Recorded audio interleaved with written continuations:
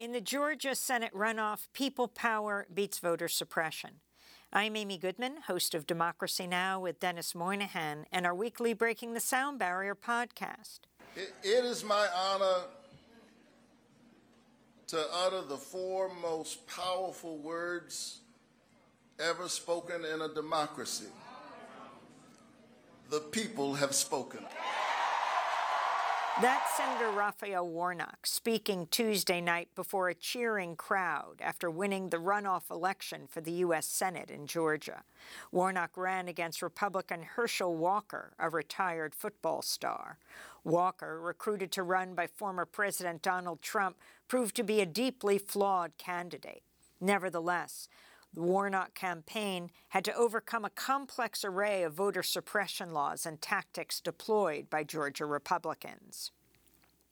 There are those who would look at the outcome of this race and say that there's no voter suppression in Georgia. Senator Warnock continued, "Let me be clear.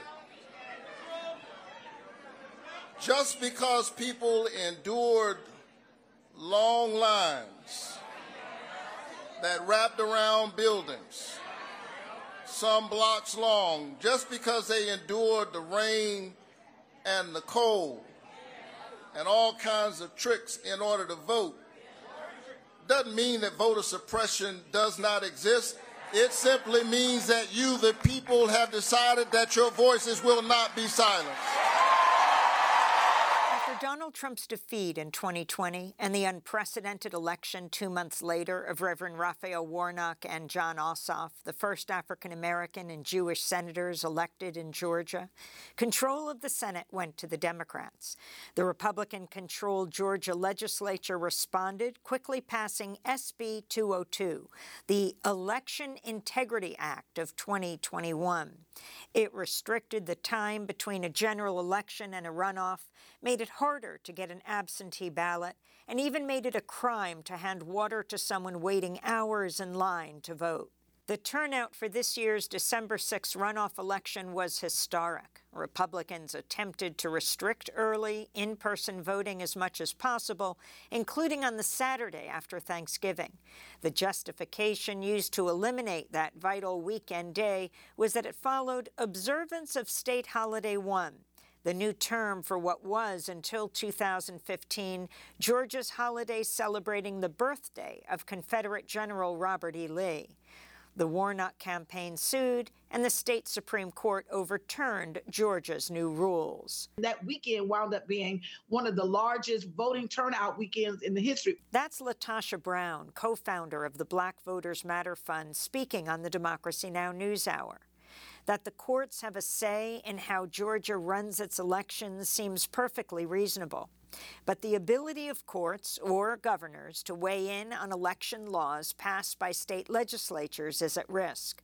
On Wednesday, the U.S. Supreme Court heard arguments in Moore v. Harper, a case in which the Republican-controlled North Carolina state legislature is arguing that neither state courts nor the governor can question any election legislation, including redistricting maps passed by the legislature. The case was brought after the North Carolina Republicans' post-2020 heavily gerrymandered congressional map was overturned by the state Supreme Court. If this so-called independent state legislature theory is upheld by the U.S. Supreme Court, it would mark a radical shift in U.S. election law and one of the most fundamental threats to democracy in modern history. Efforts to suppress the vote are rampant nationally. The Brennan Center for Justice is tracking at least 405 restrictive voter suppression bills and 151 election interference bills, all introduced at the state level in 2022.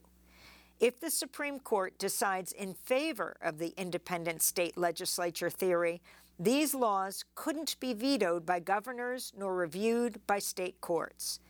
Speaking on Democracy Now!, Georgia-based Cliff Albright, co-founder and executive director of Black Voters Matter, said of the case, "This could be the final nail in the concept of democracy in this country if these state legislatures are able to run rogue without having any kind of accountability." These voter suppression laws are just the latest front in the war on democracy.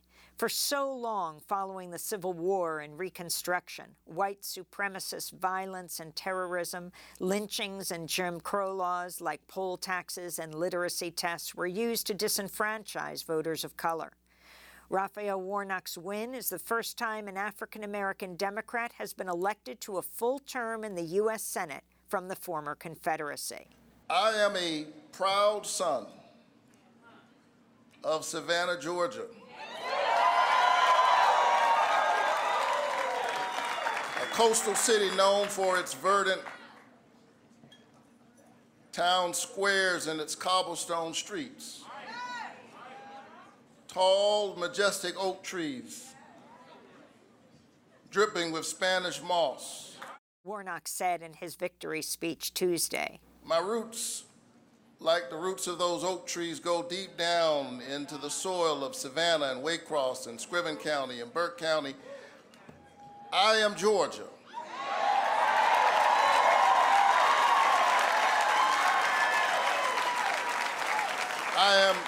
I am an example and an iteration of its history, of its pain and its promise, of the brutality and the possibility." The task before any American who supports the principle of democracy is to engage in grassroots action to expand the possibility of which Senator Warnock speaks and to eliminate the brutality. I'm Amy Goodman with Dennis Moynihan.